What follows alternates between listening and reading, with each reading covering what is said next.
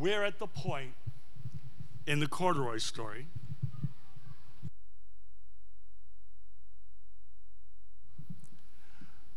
where corduroy might likely have said to himself, well, this is another fine mess you've gotten me into. Anyone ever say that in their lives? Usually to ourselves, right? They might have been his words if he could have spoken. The bear is here. He's left home, traveled to worlds unknown, kind of like the prodigal son story, if you will, tries to fix the problem of the missing button himself, right? He's grabbing the button off the mattress so he'll be able to fix it himself.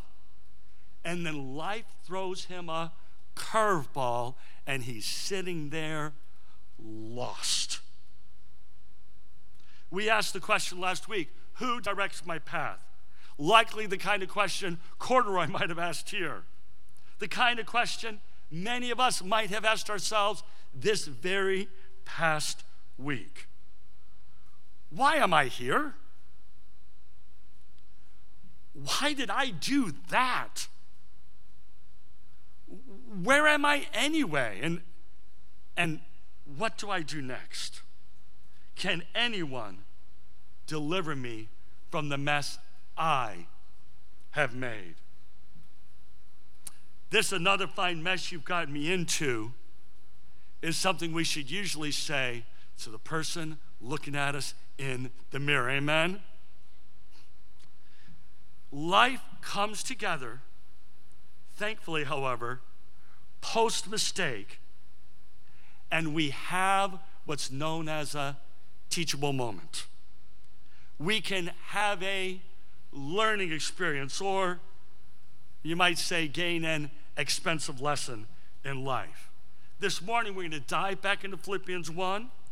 We're going to continue our study of Acts chapter 9 and see learning people and ask and answer the question, indeed, who makes us holy? And see how it is that our God works to make us and the ones we know holy. See how God works outside the boxes of our understanding, and see how God gets us out of our messes. Let's pray. God, we thank you for your truth that's in your word. As we study, as we talk, as we think about your goodness this day, may the words of my mouth and meditations of our hearts be acceptable in thy sight, O Lord, our rock and our redeemer. Amen. So the letter to the Philippians must have caused quite a stir in the church. Imagine you're sitting in church. It's been a number of years since Paul has been with you, and you get the first of his letters hand-delivered to you. The words of Paul from prison, words that will guide your future. When you read the first few words of Philippians 1, he calls you a saint, and you likely smile being called a saint of God. A little bit after that, he calls you a partner in ministry, and your heart probably warms to think that you're a partner with Paul in ministry. You're glad to know that he keeps you in his prayers. But now he starts to talk to them about his desires for them, and we are going to focus on verse 10 this morning. Is going to be the subject of our focus today. Read it with me again, if you will. I want you always to see clearly the difference between right and wrong. I want you always to see clearly the difference between right and wrong. Why does Paul phrase it this way? How is it lived out in his experience in Acts chapter 9? How is it lived out in his ministry partner's experience in Acts chapter 9, Ananias, who we'll be talking about today? And how is this lived out in God's holy people today? Paul wanted the church to be holy in Philippi. He writes them a letter and sends a messenger with the letter to town. The messenger's name is Epaphroditus. And in verse 10, he gives the pathway to choose rightly. He says if we see clearly what's right and what's wrong, everything will be fine. Writing to a Greek audience there in Philippi, he's writing right up their alley of thinking. this is the basis for Greek morality and thinking. It's the basis for the average school teacher's hopes in the classroom. Socrates and Plato, they formed the basis for Greek moral thinking, and their basic thought was, if you know what the right thing to do is, you'll do it. If you don't know what the right thing to do is, you won't do it. If you're doing the wrong thing, they assume you must not be thinking, or you must not have ever learned what the right thing to do is. Plato wrote a famous book called The Republic, book I loved in high school, by the way. And the book, The Republic, he basically hypothesizes that if you put a group of people on a deserted island and you have leaders leading them who really know what the right thing to do is, you'll have a perfect society there. Now, I'll tell you, this kind of thinking dominates my theology and way of looking at the world. If we clearly know what God wants, we will do what God wants. Ignorance is the enemy. Not knowing is the devil's playground. This also forms the basis of school discipline policy, and like I say, the hopes of the teachers. You hope after the 17th time you've explained to the student what the right thing to do is, they'll go, oh, that's the right thing to do, and everything will be fine. In my school, I teach the Oak Hill Owls, and so we have little owl's feet in the hallway. And if you're going this way in the hall, you've got little green feet to follow. If you're going this way in the hall, you've got little blue feet to follow. Because if you know the right thing to do, that's the way you'll go. I had an interesting version of this happen in my life near the end of this last school year. As we got near the end of this last school year, my boss, my principal, who's great, she says, Jim, there are 2 rooms in the quad. I want you to empty them and move them into the school. Now, it was a request from the boss. I always say yes to my boss. And I thought, well, this is another fine mess you've gotten yourself into by be willing to always say yes. Because in these rooms were approximately, 1,000 books, all kinds of boxes, all kinds of heavy things, all kinds of awkward things. Well, it turns out I did it in one day, in about 3.5 hours, with 5 different crews of 8 to 10 third and fourth graders working with me, because they love to move stuff. And as we moved the things, my biggest fear was students hurting themselves, right? My fellow teachers worried about me hurting myself, and I was worried about them hurting themselves. And so when we would get to something that was heavy, it would look like this: 2. That was my way to tell them that 2 people needed to pick up that box. If one student tried to pick it up themselves and I heard an oof, as in this is another fine mess I've got myself into, I'd simply say 2 again, and they'd fix it and have 2 of them.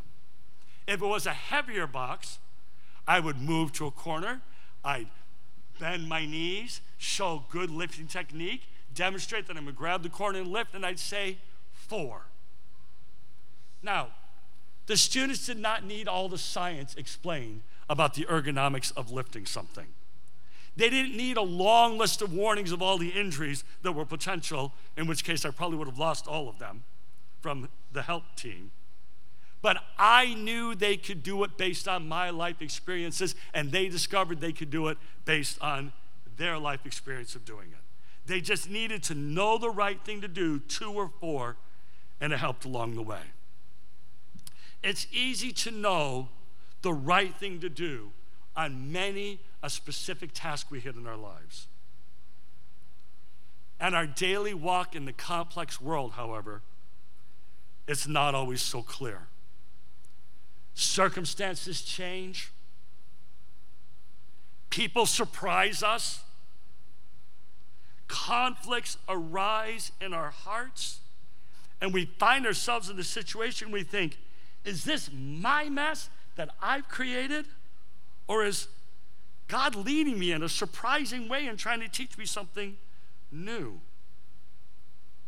Paul knew this experience of trying to know what the right thing to do was and hoping he would do the right thing. Paul lived an example of God making things happen in a way that really surprised him. And Luke wrote about it in the book of Acts. So we're going to do some more story of the conversion of Paul in the book of Acts. We're going to look today at Acts chapter 9, verses 10 through 16. I love to hear your voices. You'll see some of the print is white, some of it is yellow. I'll take the white. I'll invite you to say the yellow as we read through these 7 verses together. Luke writes in the book of Acts, "Now there was in Damascus a believer named Ananias. The Lord spoke to him in a vision calling, 'Ananias.' And the Lord said, 'Go over to Straight Street and find the house of a man named Judas and ask there for Paul of Tarsus.'" Now remember, we talked last week about how Paul was on his way to Damascus to go and kill Christians, and God blinded him and had him led to a house with Paul not knowing what was coming next. We go on. "I have shown him in a vision of a man named Ananias coming in and laying his hands on him so that he can see again. I have heard about the terrible things this man has done to the believers in Jerusalem. And we hear that he has arrest warrants with him from the chief priests, authorizing him to arrest every believer in Damascus. For Paul is my chosen instrument to take my message to the nations and before kings. And I will show him how much."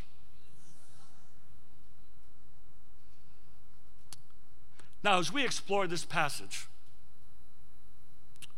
we're not going to focus on Paul. This is the middle of Paul's conversion. We'll talk about that some more in 3 weeks. But Ananias goes to him and shares good news. And we're going to focus on the conversion of Ananias. And to Ananias, God said, "Go and do what I say." Say it with me. Go and do what I say. We're going to see how Ananias, following that, in that God makes his heart pure and ready to go, and God gets him ready to go and do what God says. And as we do this, we're going to go back to our verse 10 of our text in Philippians. You might remember that Paul says, "I want you to be inwardly clean, knowing what is right and what is wrong." I want you to see clearly the difference between the right and the wrong, and I want you to be inwardly clean. That word inwardly clean in the Greek is hylokrinos.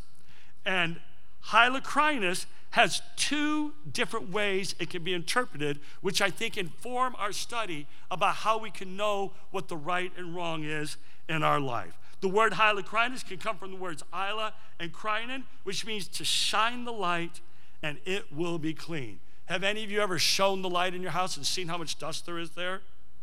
Right? We can relate to that, right? Light shows us clearly what needs to be cleaned. The word hylokrinos can also come from the root word eilein, which means to swirl in a sieve, kind of like you do with pasta water when you're getting ready to make spaghetti. And when you swirl things in a sieve, though, the impurities remain in the sieve and the clean moves on. Both of these can apply to Ananias' experience here with Paul. The name Ananias means God has been gracious.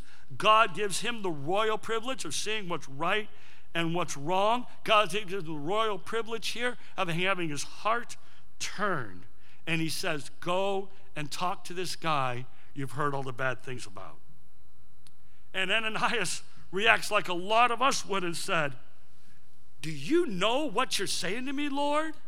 This is another fine mess you're about to get me into." But then God asks Ananias essentially the question, do I not work with the people I want to work with? And might not I be making Paul inwardly clean as well? Do you think, Ananias, that you're the only one that I'm shining my light on these days? And he also basically says, look, I'm swirling things up. Don't you want to celebrate with me over this man who's coming back to God rather than questioning his past? We know God shines the light on the good and the bad. We know that God's good rain falls on every person's life. And we see in this story, God even works in the life of one who is doing evil, named Paul. God even works in the life of those who are maybe objecting or dragging their feet about going God's way. Ananias.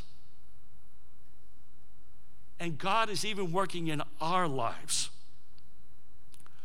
When we're laying on the floor, having bumped our head on a lamp, missing a button, and asking ourselves, how did I get into this mess? Ananias is told to go on Straight Street to Saul. Now, at this point, the action gets kind of exciting. Straight Street is an east-west street that runs through Damascus.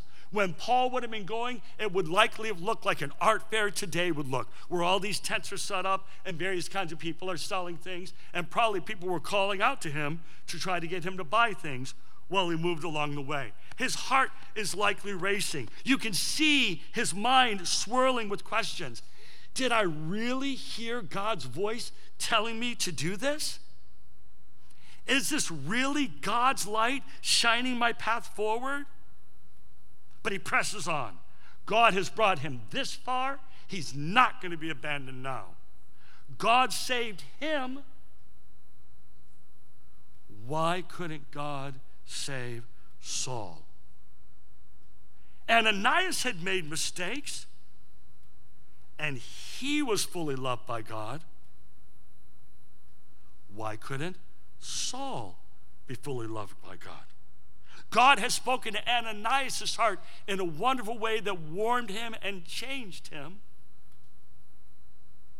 Why couldn't God be doing this to Saul as well?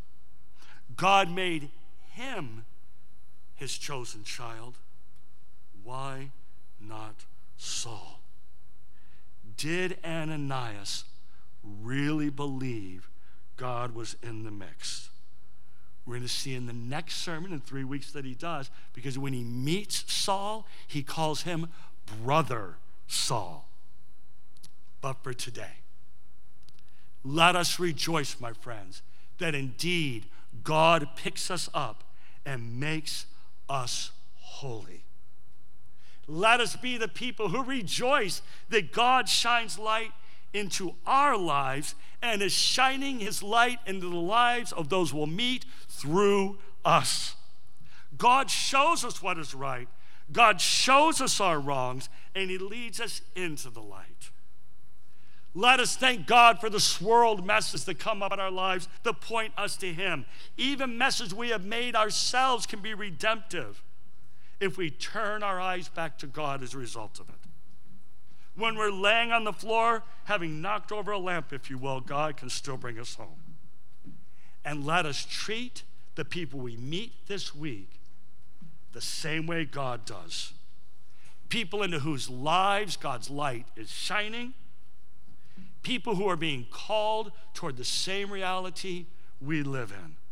Those who are being called to know they too are desired by God to be chosen, holy people of God, through his grace alone.